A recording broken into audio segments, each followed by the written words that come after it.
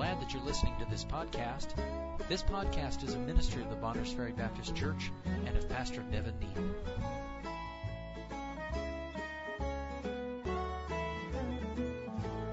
Stand with me if you would, please. Revelation chapter 2, verses 18 through 29. And unto the angel of the church in Thyatira write, These things saith the Son of God, who hath his eyes like unto a flame of fire, and his feet are like fine brass. I know thy works, and charity, and service, and faith, and thy patience, and thy works, and the last to be more than the first.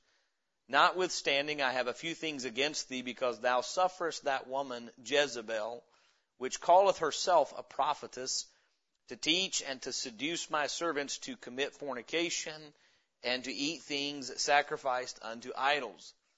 And I gave her space to repent of her fornication, and she repented not.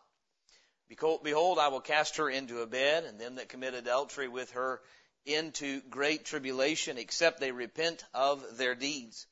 And I will kill her children with death, and all the churches shall know that I am he which searcheth the reins and the hearts, and I will give unto every one of you according to your works. But unto you I say, and unto the rest in Thyatira, as many as have not this doctrine, and which have not known the depths of Satan as they speak, I will put upon you none other burden, but that which ye have already hold fast till I come. And he that overcometh and keepeth my works unto the end, to him will I give power over the nations, and he shall rule them with a rod of iron. As the vessels of a potter shall they be broken to shivers, even as I received of my Father. And I will give him the morning star. He that hath an ear, let him hear what the Spirit saith unto the churches. Thank you. You may be seated. As we said, this is our fourth. Let me just say once again, many see each of these churches as representative of an age of time during what we would call the church age or the age of grace. And I'll just say this.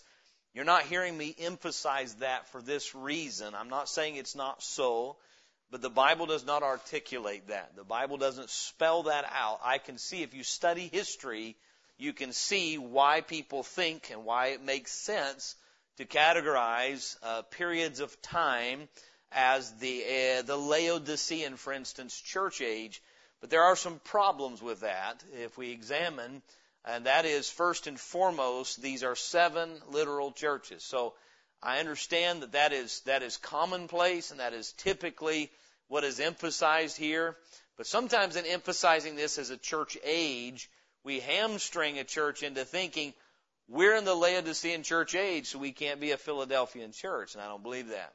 I believe that the sufficiency of Christ is not limited by an age of time. And I don't think the men who preach that and press that do either. But the point would be, I'm not making that kind of emphasis as maybe some would be used to hearing, because I'm not comfortable with authoritatively saying these are absolutely church ages. The reason I'm not is that's not what the Bible states.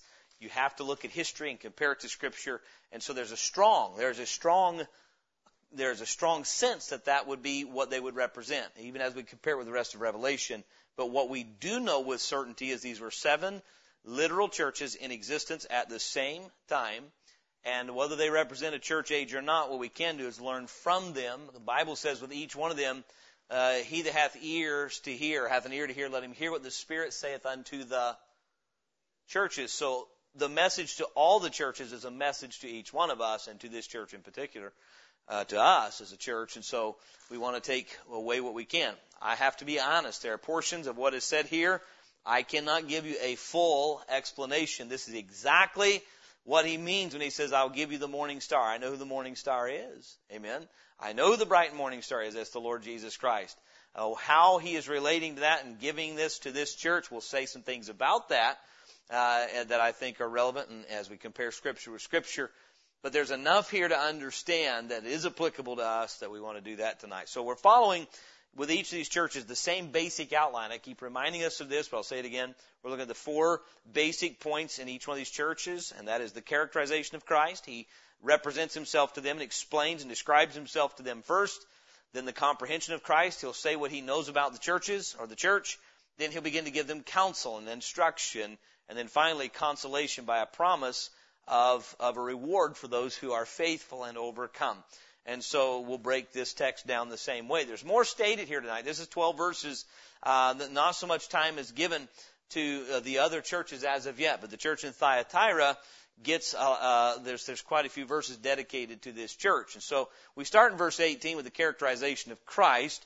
Give you three different aspects of his characterization. He begins with characterizing himself in his person, who he is. He says, verse 18, "And unto the angel of the church in Thyatira write, these things saith the Son of God." He's reminding them that he is the Son of God. That is how John described him in the Gospel of John. That was John's emphasis of who the Lord Jesus Christ is. As we've said recently, I believe in Sunday school lesson, Matthew emphasized the Lord Jesus as king and his kingdom. Mark emphasizes the Lord as a servant. Mark's gospel emphasizes the fact that Jesus came as a servant. Luke emphasizes his humanity or his manhood. He's the Son of Man in Luke. And not that he's not referenced as the other things in the other books, but that's the emphasis. And then John emphasized the Lord Jesus Christ in his gospel as the Son of God. So as John pins this down, this is a very familiar title for the Lord Jesus Christ, but that's how he introduces himself to the church at Thyatira. These things saith the Son of God, who hath his eyes like unto a flame of fire, and his feet are like fine brass. That's exactly how he was described in Revelation chapter 1. When John saw the vision of him, he sees a vision of him as having eyes as a flame of fire and his feet as brass. This is the same way that the Lord Jesus is described prophetically in the book of Daniel, chapter 10, verse 6. I'm just going to read that to you. If you want to turn there, you can, but I've got it here, and I'm going to go ahead and read it to you. Daniel writes in Daniel 10:6, "His body was like the beryl, and his face as the appearance of lightning, and his eyes as lamps of fire, and his arms and his feet like in color to polished brass, and the voice of his words like the voice of a multitude." What a powerful picture of the Lord Jesus Christ. So we looked at that in detail in chapter 1. And so here we see the Lord again describing what John had already seen in the vision. He uses a different aspect of that description with each different church. Here, he's reminding this church at Thyatira, "I have eyes like a flame of fire." How many have ever dealt with someone? I was relating to someone this week, had a lot of conversation with this individual this week, and we were talking about our upbringing a little bit, and I was talking about my dad, and I said, sometimes I've been asked, "So were you military?" In fact, I was asked that today on the phone. "Were you military?" No, I wasn't military. Sometimes people ask it because the way of training and so forth. They say, "No, but my father raised me that way to some degree," meaning he held you accountable. There were certain things that were going to be done, and I wouldn't say it was rigorous like a drill sergeant per se, but the one thing that I would say that characterized my upbringing is that would make me think of someone in the military. If you tried to wiggle out of responsibility, you could not get by with being deceitful or cutting corners without being held accountable for that. It's almost like he read your mind before you ever even spoke. He would look at your countenance, and sometimes I would feel like, my dad has eyes like flames of fire. He looks right through me. I can't get by with anything because any level of deceit, he immediately... It's like he had a deceit monitor, and if there was any level of it, it's like a Geiger counter went off. Now, that's a human being. And I watched my dad, very discerning of people and people interacting and so forth, and discerning of people's spirit and that kind of thing. I think a spiritual gift there. But you take that and go further, and how many times are we able to succeed at deceiving another human being about who we are and what we are? We're able, for instance, they say something we don't like, and we're able to cover our irritation with them with a grin. And we fool them. They think, "Oh, they're not upset with me. They smiled." Not the Lord Jesus Christ. He has eyes like a flame of fire. Meaning, the Lord Jesus does not judge according to the appearance. His eyes are as a flame of fire. His eyes burn through, many times, the guises we put up. We put up a facade, and his eyes burn right through that. He's not going to be fooled by a facade. It does us all well to remember this tonight, that the Lord does not merely look at our methods. He sees our motives. His eyes are as a flame of fire. That's what that's dealing with. Just like fire would burn through the sun, the hot sun can burn. It will ultimately burn off the fog. and it burns through that. And so something we must get hold of, 21st century American Christianity, because, and especially a church like this, that many of us are multi-generational Christians, and we could tell you what Christianity looks like so that you're able to put it on as like you'd put on a mask. That may fool men. We may know what phrases to say and how to nod our head and when to express agreement and convince somebody else we are sincere Christians, sincere followers of the Lord. But the Lord's going to see through that. And there were some things inside the church at Thyatira that they were just allowing to be there, just like the previous church, Pergamos, that the Lord's going to say, I see what's there. He's going to expose some things in that church that weren't pretty, because his eyes were as a flame of fire. What he could see with his eyes, he was going to deal with his feet. All the way back to Genesis 3:15, an emphasis is put on the feet of the Lord Jesus Christ. That the heel of the seed of the woman will bruise the head of the serpent. It'll bruise his heel, but he's going to crush the head. Genesis 3:15. We'll not turn there for time's sake, but it's the first prophecy of the Lord Jesus Christ. And so we know the serpent would bruise his heel, but he would put a crushing blow on the head of that serpent because he has feet of brass. The brass speaks of judgment. Let me give you some verses that are relevant, that relate to this. Okay, so first thing he does, he characterizes his person. He's the Son of God. His perception, he has eyes like unto a flame of fire. By the way, just for reference sake, let's go to Luke chapter 5. I've written this down. I want to turn there and read this. One of many accounts when Jesus does something like this in his earthly ministry. This gives us an idea of what it's talking about. It says he has eyes as a flame of fire. Luke chapter 5, verse 21. Let me just say this. I'll try to give some context to the message. I'm at a point in a season in my personal life and especially in my ministry where I can look back and you start evaluating, and many times when we're younger, and I'm not old, but when we're really young in the Lord or in the ministry, when you do something right and your conscience resonates that it is, if you're not careful, you really can get, I know this is a shock, pride can creep in. You think, I'm doing a really good job. And then there comes a season where reality sets in. And you go, well, I did right there because that's what God's Word says, but I'm disappointed with that as a parent. I'm disappointed with that. I didn't do that right. And I didn't do that right. If you're not careful, disappointment can turn to discouragement. That's not the will of God, but it would have us turn into a real honest assessment. One of the things I look back on my ministry, I'm being transparent with you tonight, is there are times that folks have come around and I think, how did I not see through the facade of insincerity? Because later things didn't turn out as they appeared to be. And you look and realize how lacking. At the moment you feel like you're so discerning, and you look back and think, I was really lacking in discernment. And I think I could have helped people more if I had had more discernment in that area. You say, why do you say that? Because that never happens to the Lord Jesus Christ. He never looks back and failed to see us as we are. His eyes as a flame of fire. Look at Luke chapter 5, verse 21. And the scribes and the Pharisees began to reason. Now, where does reasoning take place? In the mind and in the heart. So begin to reason, the Bible says, saying, so it's just internally. They're not saying outwardly, as far as we can tell, but they begin to reason. If they are, they're just speaking to each other. They're not speaking to the crowd. And the scribes and the Pharisees began to reason, saying, who is this which speaketh blasphemies? Who can forgive sins but God alone? Now look what the Bible says, verse 22. But when Jesus perceived their thoughts, he answering said unto them, what reason ye in your hearts? Whether it's easier to say thy sins be forgiven thee, or to say rise up and walk. How spooky would it be if somebody answered your thoughts? There are certain thoughts, I praise God that's all they were. I was able to identify those, and God said that's bad and cast that down. But I'm glad you can't read my thoughts. I'm just being honest with you, and I'm glad I can't read your thoughts.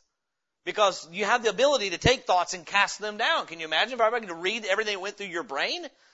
Yikes! How many of you have been reasoning and all of a sudden the Lord speaks to you and says, why are you thinking that? Praise God for it. But the fact of the matter is, you and I, there's nothing hidden from the eyes of the Lord. The eyes of the Lord are in every place. They're in my heart, my mind. There's nothing hidden from the eyes of God. The eyes of the Lord are in every place, beholding the evil and the good. And so that's why he can say to a church, I know thy, and go right on down the line. because he has eyes as a flame of fire. Then he speaks of his power. I begin to say, we'll read some verses on that. Look at 1 Corinthians chapter 15, verse 25. This speaking of the resurrection and of the resurrection of Christ, and then how that relates to the resurrection that is to come. 1 Corinthians chapter 15, verse 25. For he must reign till he hath put all enemies under his feet. The feet of brass speak of his judgment. The fact that there is nothing going to be above him. He will reign until he put all enemies, including the enemy of death, under his feet. Hebrews chapter 2, verse 8, another reference to this, and there's more. These are just the ones I've written down for our reference tonight. Hebrews chapter 2, verse 7, speaking of the Lord Jesus, thou madest him a little lower than the angels. That's talking about how when Jesus took on humanity. Thou crownest him with glory and honor, and didst set him over the works of thy hands. Thou hast put all things in subjection under his feet. For in that he put all in subjection under him, he left nothing that is not put under him. But now we see not yet all things put under him. Verse 9, but we see Jesus, who was made a little lower than the angels for the suffering of death, crowned with glory and honor, that he by the grace of God should taste death for every man. And so, talking about putting all things under his feet, that's what we're dealing with when it references his feet are as feet of brass. It's speaking of his authority and his rule over all things and the fact that he will execute judgment. And so, again, it's very interesting how the Lord presents himself to his churches. I'm the Son of God. Any true church should know that and believe that. It does. Amen? They said, I have eyes as a flame of fire, and I have feet as brass. Is that really how you want to introduce yourself to your bride? Yes, yeah, absolutely. And that tells us the need of a church. Why do you think the Lord has to speak to his churches this way? With each one, thus far, minus Smyrna, he's had a word of rebuke. Why is it important for him to speak in this manner to his churches? And the reason is, I think, quite simple. It's what he prayed in John 17:17. Prior to that, he prayed, Father, I pray not that you take them out of the world, but that you keep them from the evil. Meaning the Lord left his churches in the midst of a corrupting influence. And the only thing that keeps the corruption of the world from taking over his churches is his word. It's his eyes that are as a flame of fire. The world, listen, this world we're living in is nothing but a facade. Everything that's out there, how many of you realize that the world puts on like there is the potential of utopia in this life? That is facade. There's not utopia until you get to glory. Until then, we have sin, and we have evil, and we have disease, and we have all the things that come with it. And the only thing that's going to keep you from that corrupting and destroying your life is the grace of God through Jesus Christ. That's it. God did not decide to make the world a perfect place after Christ's resurrection. He decided to plant his churches not in a perfect world, and he didn't decide to make that world perfect around them. He knew the corruption that the world would seek to bring in among us, and his word is intended to keep us pure and clean until he comes. That's the goal, and that's why he's speaking to them, reminding them, I'm the judge. My eyes are as a flame of fire. My feet are as brass. That ought to prepare them for, he's got some things to say to us, right? And so, again, I think this text, these are the last recorded words in our Bible from the Lord Jesus Christ. He's in heaven, but here he is speaking down to his churches on earth.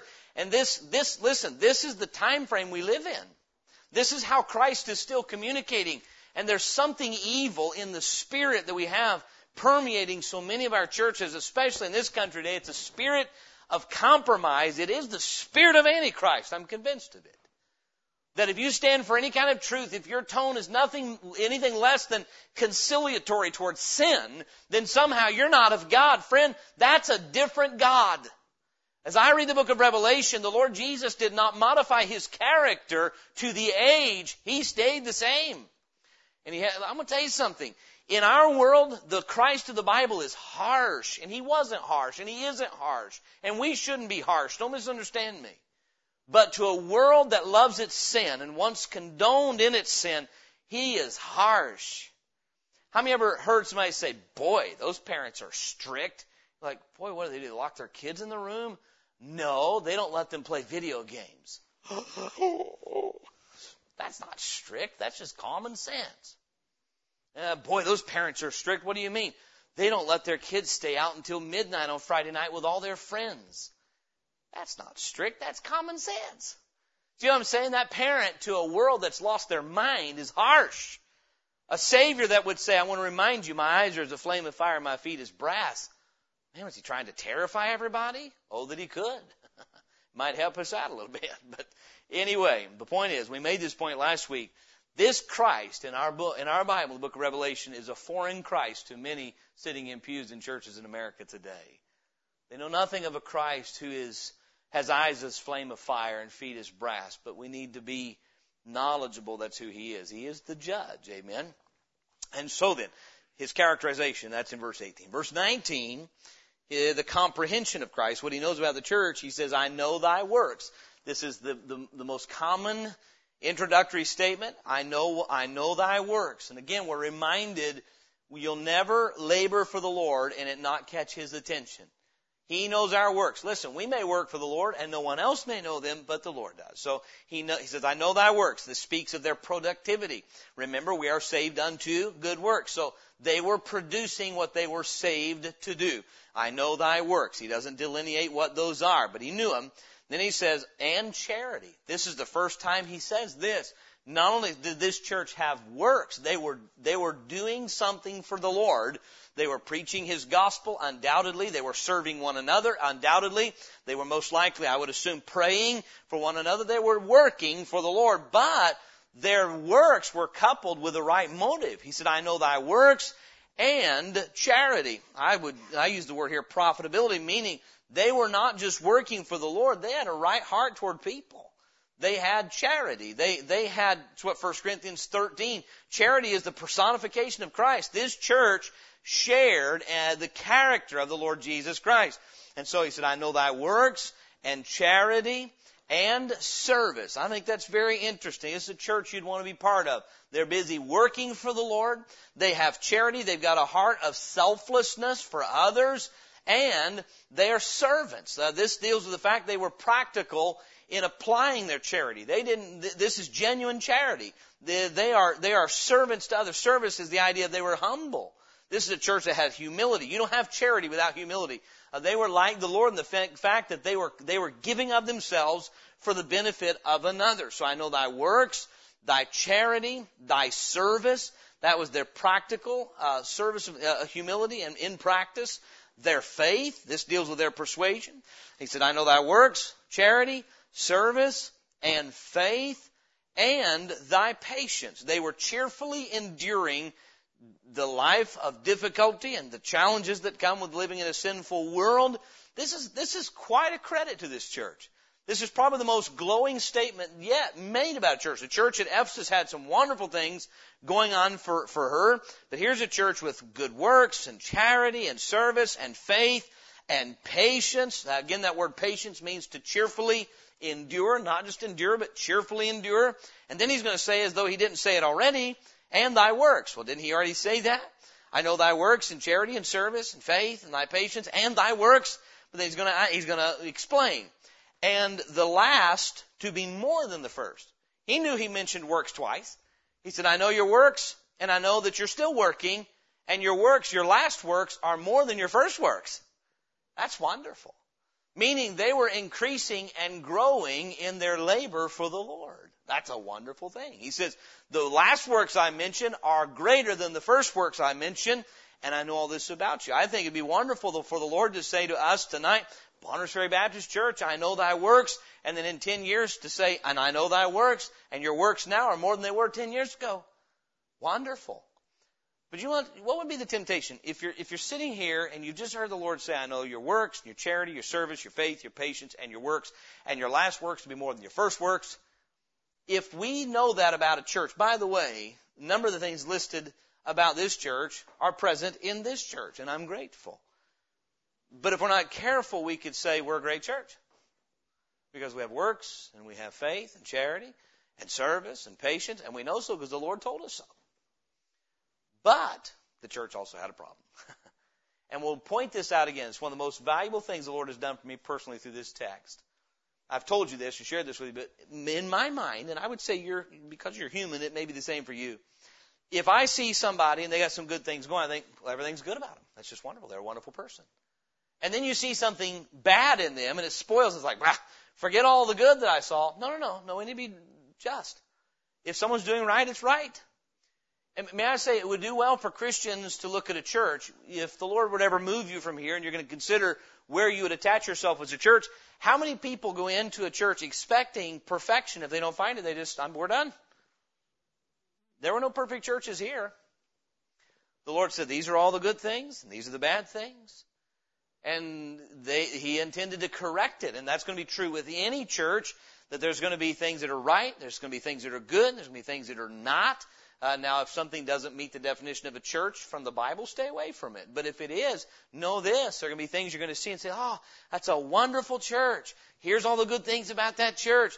How many of you know this? We have a tendency, if we see the good things, we have a tendency to be blind to the wrong things. And then once you are settled, that's a bad thing. All of a sudden, then we blind ourselves to the good things. Just judgment sees both at the same time. You can have a child that is immediately obedient, has a good attitude, but slothful all at the same time. See, that's not possible. It is possible.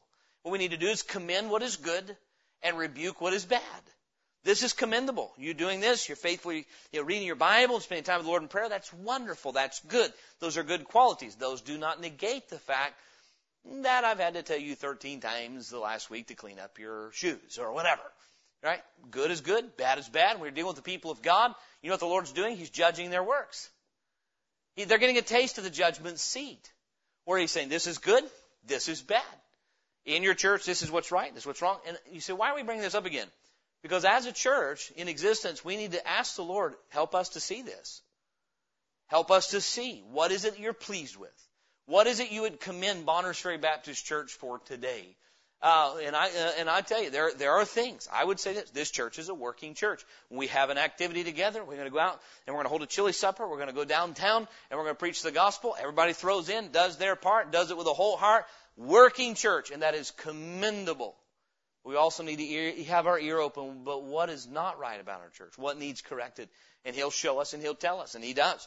And so then, His characterization of Christ, He's the Son of God, eyes like unto a flame of fire, feet like fine brass.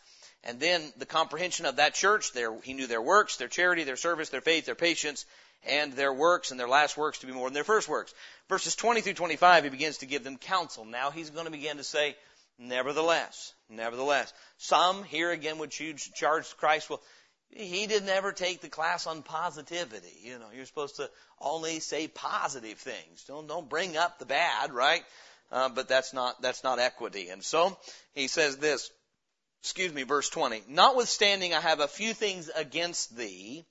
Now notice this, what he has to say. Because thou sufferest that woman Jezebel, which calleth herself a prophet, to teach and to seduce my servants, to commit fornication, and to eat things sacrificed unto idols. And I gave her space to repent of her fornication, and she repented not. Behold, I will cast her into a bed, and them that commit adultery with her into great tribulation, except they repent of their deeds. And I will kill her children with death, and all the churches shall know that I am He which searcheth the reins and hearts, and I will give unto every one of you according to your works. It's interesting to me, again, how the Lord Jesus is holding this church accountable. Is Bonners Ferry Baptist Church accountable for what is taught in this church? The answer is yes. You know what? We saw that with the church at Pergamos. They had there in their church those that held the doctrine of Balaam and the Nicolaitans and had the deeds of Nicolaitans. The Lord said, I hate the deeds and doctrine of Nicolaitans, and you have there those that have the doctrine of Balaam. He gets more specific here. Whether the woman's name literally was Jezebel, or if he's referring to the Old Testament Jezebel to help them understand the kind of woman they were dealing with, or both. He calls her Jezebel, so that's who she was. Yeah, she's not the Jezebel from the Old Testament, but obviously she had the character like Jezebel. And the Lord says, you're suffering her. Now, we hear a lot in our world, in our culture, about tolerance. That's basically what the word suffer means here. It means to let be. That is to permit or to leave alone. to commit or let alone to suffer. Meaning you're allowing this. You're just leaving it be. So obviously some woman was in the church that Jesus Christ refers to as Jezebel. She proclaimed herself a prophetess, and no one stopped her. No one said, no, you're not. You're a false teacher. No, you're not. What you're teaching is wicked. Your doctrine is resulting in people doing things that God said not to do. He said, how often is fornication supposed to be named among the people of a local church? Meaning, how often should it come out? You know what? You have people in that church that are verifiably living in fornication. According to Ephesians 5, how often is that to be in a church body? Let it not once be named among you. Today it has become commonplace for members of churches to be living in fornication and allowed to continue. God says what you allow, you're accountable for. Meaning, this is not a sin of commission, it was a sin of omission. I remember years ago, my grandpa, who got saved later in life, had some sons that weren't living right. He had a son that was living with a woman in sin, and they wanted to come visit Grandpa. The son did not claim to be saved. Grandpa's condition was, you may come, but you may not stay in my house, because you're not going to bring your sin into my home. And they were not saved, so it wasn't they couldn't have some level of communication with each other. Didn't claim to be. And I've known of others say, well, we just want to be loving. We don't want to offend our children. What we allow, we're accountable for. Look at Romans chapter 14, if you would. Look at Romans chapter 14. You see, the Lord gave us power, He gave us liberty when He saved us to do right. So what we allow, we are then abusing the law of liberty. We're using our liberty to allow sin when we don't have to. That's applicable in the individual, and it is applicable to a church. The Bible says in verse 22 of Romans 14, and the context here is eating meat offered to idols. That's one of the things that was rebuked in the church at Pergamos, is eating, partaking of that which you knew was connected with idolatry. And so then, verse 22, hast thou faith? Have it to thyself before God. Happy is he that condemneth not himself in that thing which he alloweth. One of our major problems as Christians is permissiveness. And it starts in our personal lives. The Lord Jesus said, if any man will come after me, let him take up his cross, let him deny himself daily and take up his cross and follow me. Meaning, what we end up allowing things to stay in a church because we allow certain things to stay in our lives. And so I think it's a sobering text of Scripture. The Lord says, you have there in your church, and you allow it. You allow Jezebel, that woman, to teach her false doctrine. She's a self-proclaimed prophetess, meaning she's not. She is. Did God allow women to prophesy in the New Testament? This is a Bible test. Actually, yes. Philip had 4 daughters, and they prophesied. They were not allowed to preach in church to men. Don't misunderstand that. Some love that text. Philip's 4 daughters prophesied. That means they were pastoring men. No, it doesn't, because the Bible says that that's not a role that women are to fulfill. Prophesied means they proclaimed the Word of God. God gave them a message. Whether it was right there in their home, how they went about that, just means God gave them the gift to proclaim His Word, and they did.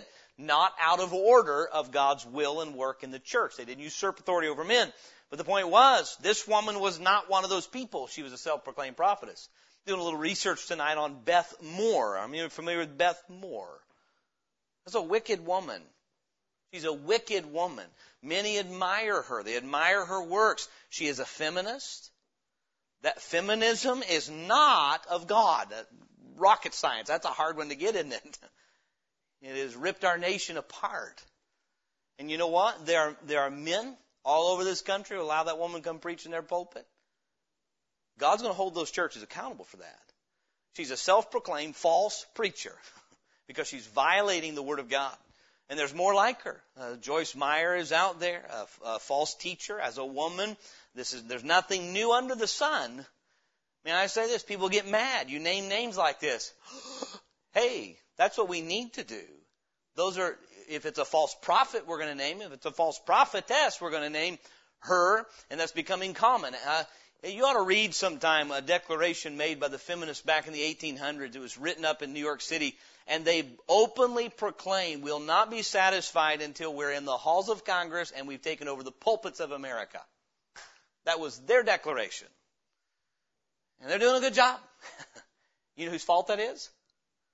Let's not shake our finger at the feminists. It's the fault of churches that allow it. The Lord says, you're the one responsible.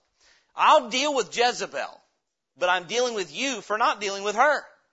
See, their permissiveness, their tolerance of error was something the Lord said, I'm going to hold you accountable for that. And so then, he begins with his word of reproof, verse 20, notwithstanding I have a few things against thee, because thou sufferest that woman Jezebel, which calleth herself a prophetess, to teach. Here's what they were allowing her to do. To teach and to seduce my servants to commit fornication and to eat things sacrificed unto idols. If you go all the way back to Acts chapter 15, go there with me, if you would, very quickly. Early on, there was a debate, as you well know, in the church. We've been dealing with this in the book of Galatians, over whether or not the Gentiles or anybody had to keep the law to be saved. And it was determined, no, only through faith in Jesus Christ are you saved. But to those who were saved, the apostles laid down some basic things to give an understanding of how saved people ought to live. Meaning, God has transformed you. You've left your old life. So those of you who are saved by grace through faith in Christ, here's some things for you to stay away from. Okay, so there were those subverting teaching a works-based gospel. But the Bible says in verse 22 of Acts 15, then pleased it the apostles and elders with the whole church to send chosen men of their own company to Antioch with Paul and Barnabas, namely Judas named Barsabas and Silas, chief men among the brethren, and they wrote letters by them after this manner. The apostles and elders and brethren send greeting unto the brethren which are of the Gentiles in Antioch and Syria and Cilicia. For as much as we have heard that certain which went out from us have troubled you with words, subverting your souls, saying ye must be circumcised and keep the law, to whom we gave no such commandment.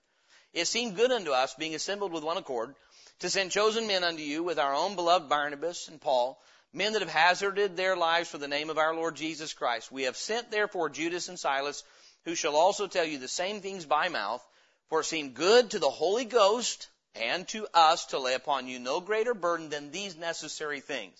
Meaning, you're believers in Christ, you'd have no need to go back and keep the law of Moses. That's not for you. But this is, that you abstain from meats offered to idols. If you know meat was offered to an idol, don't eat it. And Paul will explain that in great detail in 1 Corinthians chapter 10. So we're not going to lay down dietary laws of don't eat pork and don't eat that. No, that's not for you. That is complete in Christ. But as a believer, you are still not to be an idolater. So don't eat meat offered to idols, that you abstain from meat offered to idols and from blood. I'm still a firm believer. You're a Christian, don't eat the blood of an animal. That is symbolic of idolatry and witchcraft. Why should we do anything that's associated with witchcraft? Amen? And so then, they abstain from meat offered to idols and from blood and from things strangled, all these things relating to idolatry, and from fornication. By the way, false religion and immorality are always together. One produces the other. He says, from which if ye keep yourselves, ye shall do well. Meaning, this is not about your salvation, but you will do well if you abstain from these things. So you realize what Jezebel's doing? She is teaching the exact opposite of what the apostles taught. They taught as a Christian, you stay away from anything offered to an idol. Don't eat it. If it was strangled with blood, meaning it wasn't bled out correctly, it was an idolatrous practice. And then they would drink the blood, and then they would get into immoral behavior at these idols of the temples. And what they're saying is stay away from it, stay away from the appearance of it, stay away from anything that would condone it or would indicate that you are still worshiping a false god. We know that worshiping idols is sin, so they'd been forbidden to do that. But here's Jezebel teaching the people in the churches to do exactly the opposite of what the apostles had commanded. May I say this? We have people today that are teaching you it's okay to do the opposite of the apostles' instructions for Christians. That's false teaching. So it has nothing to do with salvation. That's not the point. How many of you believe a saved person is capable of committing fornication? Obviously so. But anyone that would give doctrine that opens the door to that is a false teacher. God says, that's done. That's past. Put off the old man. Put on the new. Here's someone that was building a bridge back to the old life with false doctrine. May I say, I'll repeat it until I am accused of beating a dead horse. The new grace, so-called grace that's being taught, is building a bridge back to immoral living. It is teaching people to be permissive about things. Look, there are reasons we stay away from certain things. There are certain activities and certain temptations that lead people into fornication. And in the name of liberty today, false liberty, people are giving a bridge back to an old lifestyle. Those folks are not to be tolerated. That kind of teaching that opens the mind to say, well, you know, God understands we are but dust. He understands the kind of people we are. He understands that a young person living in this culture can't help but mess up a time and again. I mean, it's just part of sowing your wild oats. No! That kind of teaching is false. God has liberated us from that to live a life of holiness and purity. And so when there is doctrine, there are people that are intentionally teaching things that the teaching is leading people back to a life of fornication and immorality. I'll remind us, Hebrews 13:4 says, marriage is honorable and all in the bed undefiled, but whoremongers and adulterers God will judge. I have watched in my lifetime a laxness sweep over even some of the best of people about immorality in the lives of professing Christians. That's problematic. It cannot be something that our minds are open to or okay with. God saved us from that kind of thing. The world is good at doing that. God's people ought to be holy and separate. And false doctrine is what leads to that. So guard your heart. As a church, the day ever comes, and God knows the future. I have no plans of making any changes, but if the day ever came, and I'm not your pastor, it is your job to guard this church against the kind of teaching that opens us up to being okay with idolatry and immorality. Amen? And if that's where, look, ye shall know them by their fruits. There are certain ways of thinking and doctrine that immediately, there are certain churches, and it can sound cold and unkind, but you can observe the doctrines that are in that church and say that church has to be filled with immorality. It has to be, because of the propensity of human flesh. How many know what stands between you and immorality is a person called the Holy Spirit of God? And so if He is quenched and grieved and His Word is replaced with false teaching, it's only a matter of time until we're immoral. Any one of us. Because of the flesh. Flesh is rotten. How many of you figured that out? Our flesh is rotten. Don't trust it. Don't give in to it. Don't make provision for it. Why? Because it'll take every opportunity. And so here's a woman that's not only present. This is not just a woman who herself is living this way. She is teaching people to live this way. Okay? And so the Lord Jesus is not happy about it. Do you gather that? You're suffering that woman Jezebel. May I say something? Can I build a bridge here? People get all bent out of shape over music today. That if you say anything bad about CCM, you're a legalist. And I'm not kidding. I'm making it up. If you say contemporary Christian music is a bad thing, that's just not your genre. You're stuck in the past. You only want to live in old-time tradition. Yada, yada, yada, yada, yada. I'll tell you what fleshly music does. It stirs fleshly passion. You cannot disconnect that kind of music from immorality. You cannot. And if you do, you've stuck your head down in the dirt and pretended something's not true that is. If you've ever been around a secular music concert, that's what it stirs, promotes, and enables. There's doctrine and there is wickedness embedded in the very style. Rock and roll has wickedness embedded in the beat. So they say, you are so stuck. You know why people shout that? Because they can't win the debate on substance. If you can't win a biblical argument on substance, all you can do is call people names, degrade, and dismiss. The truth of the matter is, you know why rock and roll was written the way it does? Because fornicators wrote it. And it came from fornicating hearts. You tell me that's not true of Elvis Presley and the Beatles and now we're using the kind of music those wicked men developed and putting the name of Jesus to it. There's nothing different than what's going on with Jezebel here. We're teaching people in the house of God through very subtle sometimes means to open up hearts and minds to immorality. I'm going to tell you something. We need to guard against that. The Lord's not pleased. when we're doing that kind of thing. So, he says, notwithstanding, I have a few things against thee, verse 20, because thou sufferest that woman Jezebel, which calleth herself a prophetess, to teach and to seduce. That is subtle deception. Seduce my servants to commit fornication and to eat things sacrificed to idols. And I gave her space to repent of her fornication. Our Lord is a perfect gentleman. How many of you would give a Jezebel space to repent? But he did. He said, she knows what she's doing, and I've given her time. I've given her space. Verse 21 is a sobering verse. How many know there is time between God when he initially speaks about something and then actually deals with it? Nebuchadnezzar was given space to repent of his pride.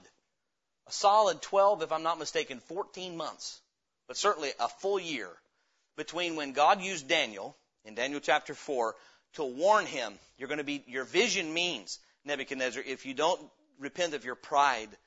And Daniel was very, very ginger about how he warned Nebuchadnezzar. He was very gracious, very gentle would be the term. In warning him, God's going to cut you down like a stump and turn you out for 7 years if you don't get right with him. And it was a full year later, Nebuchadnezzar, not even concerned about what his vision meant. It's interesting to me. Daniel 2, he gets a vision. You're the golden head on the image. And it's Daniel 3. He builds the image. Oh, he loved that dream. But in Daniel 4, you're the stump. And he paid no attention to it. He went out, looked on his kingdom one day, said, look what I have done. And immediately, what God warned him about 12 months prior, boom! You think he even was thinking about that warning? You think sometimes there's a message preached and the Lord says, this is not right in your life. Now what are you going to do about it? I'm certainly not going to go and bow my knee. I'd be embarrassed. People might think of me. I'll think about it. I'll think about it.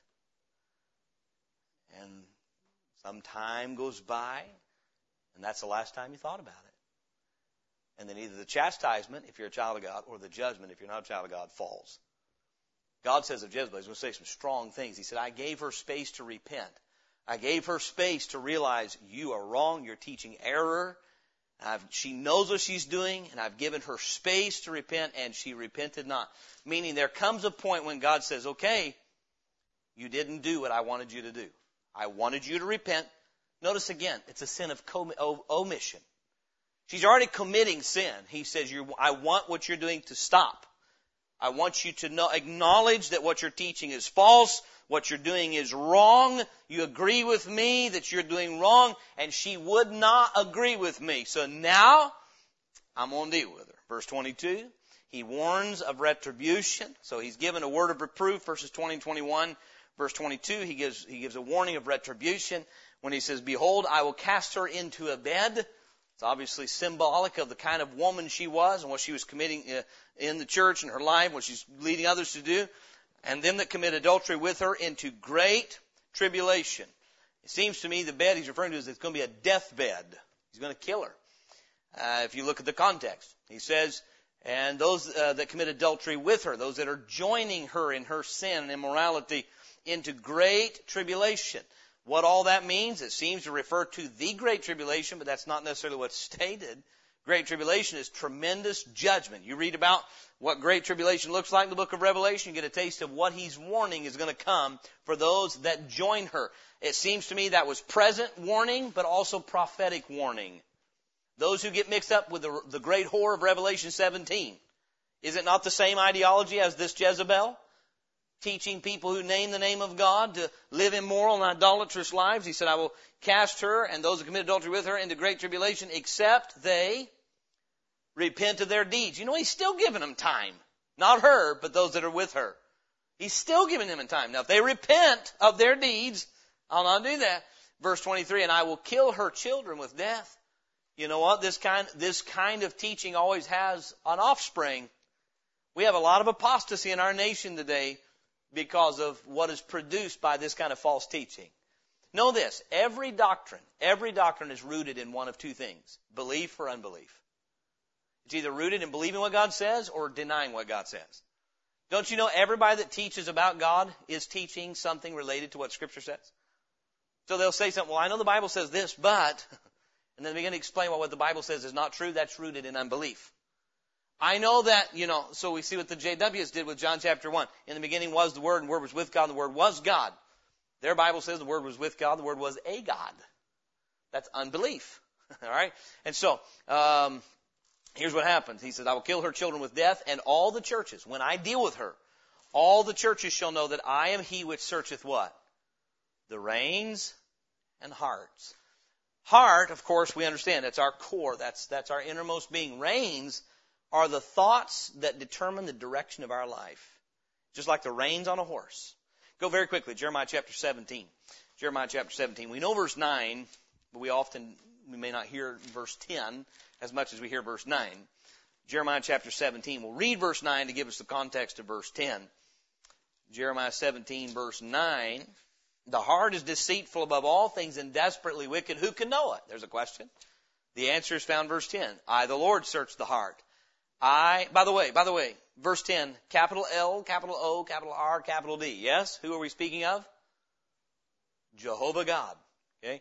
I, the Lord, try the reins, even to give every man according to his ways and according to the fruit of his doings. The Lord Jesus speaking in Revelation chapter 2, verse 23 says, and all the churches shall know that I am he which searcheth the reins and hearts. Who's that? It's Jehovah God. But I thought that was Jesus. And the answer is, of course it is. All right, I search the reins and hearts. That's in fulfillment of that in Jeremiah 17, verse 9 and 10. And I will give unto every one of you according to your works. By the way, that's true of believer and unbeliever alike. The unbeliever is going to be tried or judged by his works. And he will be given according to his works, will he not? The lake of fire. The child of God will be given according to his works. He's not judged by his works, but his works are judged whether they're good or bad. And will be given rewards or loss according to our works. The Lord says, I know your works, I know their works, and I will render according to your works. The works that are produced out of faith in Christ, they'll be tested, good or bad, loss or gain. And then he's over here, who never put their faith in Christ, they put their faith in their works, they'll be judged by their works. That's what we find in the book of Revelation in chapter 21. So, and comparing that to 1 Corinthians 3. So, the counsel of Christ, he gives a word of reproof, he warns of retribution, and then he gives some wisdom for those that were remaining. He says in verse 24, but unto you I say, and unto the rest, meaning inside that church, just like the church at Pergamos, there was an unbelieving element. There were tares among the wheat. There were bad fish mixed in with the good. Does that sound familiar? You know what? Is it possible for unbelievers to be inside of a church? Oh, yes. Who knows it? The Lord. Some of it won't come out until Judgment Day. There'll be people missing in heaven you thought were going to be there. That's a sad truth. All the way up until the night that Judas betrayed the Lord Jesus. He is the only one that knew that Jesus was talking to him. All the others said, is it I? Meaning they had more confidence in Judas's faith than they had in their own. Isn't that amazing? So, boy, we got to root all those people out. No, not until he says, that's here and you deal with this, right? But my point is, it's possible for the elements of the unbelieving to creep into the church. When we know it, we're responsible to deal with it. But the point is this, the Lord is aware of it, and he said, I'm going to try the reins and hearts, and I want all the churches, that does include Bonners Ferry Baptist Church, doesn't it, to know I'm the one that does it. I'm trying the hearts and the reins. He's looking at our inward man, not necessarily just our outward production. And so then verse 24, but I say unto you, and unto the rest in Thyatira, as many as have not this doctrine, if you've not been seduced by her, and which have not known the depths of Satan, you've not fallen for this and gotten into the sin that she's led others into, as they speak. So the depths of Satan is revealed in what they say. I will put upon you none other burden. He said, if you're not there yet, all I'm saying is know what she is, and know I'm going to judge her, and know I'm going to deal with her, and I have against you the fact that she's present. I'm against you for that. But I put upon you none other burden. That's it. This is the problem. Verse 25, but that which you have already, hold fast till I come. Meaning the good works and the charity and the patience, you hold on to that. Don't let go of the good because of the bad. How many Christians are doing that today? Well, I was serving the Lord, and I was in church, and I was loving people, but that church had this false teacher in it, and now I'm not doing any of it. He said, no, hold fast the good. What you have already, hold fast, but stay away from her, because I'm going to deal with her. And we would learn a wise lesson. Don't throw away service to God because somebody else is a charlatan. Satan wins on both accounts. Does he not? He does. And so then, he says, you hold fast what you have till I come. That tells us how long we're to be faithful, doesn't it? He says, verse 26, and he that overcometh, here we begin in getting into his consolation to the church, and he that overcometh and keepeth my works unto the end, meaning you hold fast what you have till I come, to him will I give power over the nations. See, I'm going to give you authority. If you're faithful to me, I'm going to give you authority to rule with me. Verse 27, and he shall rule them with a rod of iron. As the vessels of a potter shall they be broken to shivers, even as I received of my Father. So you will share with me in executing judgment in my kingdom. Verse 28, and I will give him the morning star. Then he gives, so that's his promise, and then his proclamation. It's out of order on this one from the other ones. Not out of order, but a different order. The other ones he'll say, he that hath an ear, let him hear what the Spirit saith unto the churches. This one he gives the promise, and then he says, he that hath an ear, let him hear what the Spirit saith unto the churches. Let's consider a few verses as we close. His promise is to give them power to rule with him, with a rod of iron, to break to shivers those that are being ruled as a potter, shall they be broken.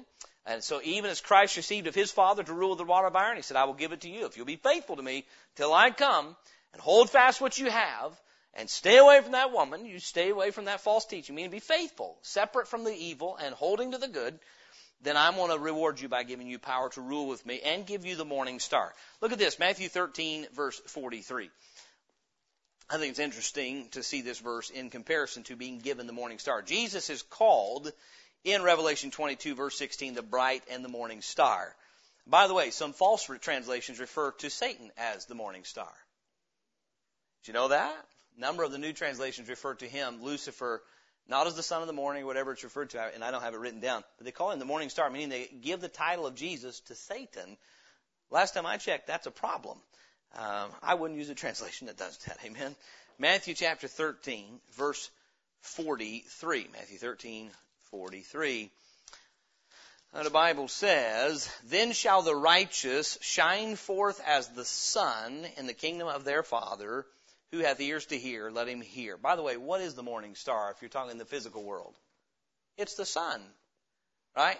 God's people are going to shine forth as the sun. And I think there's a reference to this promise. I'm going to give you the morning star, meaning if you compare this to the power, meaning you are going to be brilliant. God's going to exalt you highly if we'll humble ourselves before the Lord and be faithful in this time that He's given us to be faithful under persecution, under pressure, under the corruption of the world. We'll hold fast to His works and be faithful. There is a reward for the faithful. This is one of those crowns, if you would. This is a reward for faithfulness. It's not salvation. So you're going to rule with me, and I'll give you the morning star. Of course, that is shared authority. He will share His glory with us. How many of us know the last aspect of our salvation is glorification? All right, we have salvation, we have sanctification, and then one day we'll have glorification. We'll be in perfect bodies, no sin. And here this idea of being given the morning star has to do with our being glorified together with Him, ruling and reigning with Him. Even as He's been highly exalted, we'll be there with Him ruling and reigning. And so what a promise. You know what? You know what keeps us faithful in this life? Looking forward to the promises in eternity. The Lord says, look, I'm not promising you an easy life, but if you'll be faithful till I come, I am promising you my glory to be shared with you. You can read in Romans chapter 8 that the glory that shall be revealed, that's going to be revealed, you can't even compare the sufferings in this life with the glory that's going to be revealed in that one. And so let's be loyal to the Lord. Amen. You know what it reminds me of? Any church. Let me just say this. This comes from my pastors and church planting heart and mind. You can get it in your mind, I want to be wise enough in the establishment and care and pastoring of the church that we don't have these kind of problems. It's impossible. Every church is going to have to deal with false teachers. Every church is going to have to deal with Balaams that come in. What we don't want to do is not deal with it. Amen? What we don't want to do is say we are more concerned with what people think of us and feeling comfortable than we are with what the Lord thinks of us. We want to be welcoming, we want to be kind, but we never want to be a lukewarm hotbed for corruption, or wrong terminology, lukewarm bed of corruption. You know what grows in lukewarm atmosphere? Corruption. The Lord says, no, and we'll get to that in the church of Laodiceans. I don't want you that way. So let's hear what he says to the churches and apply it to ourselves.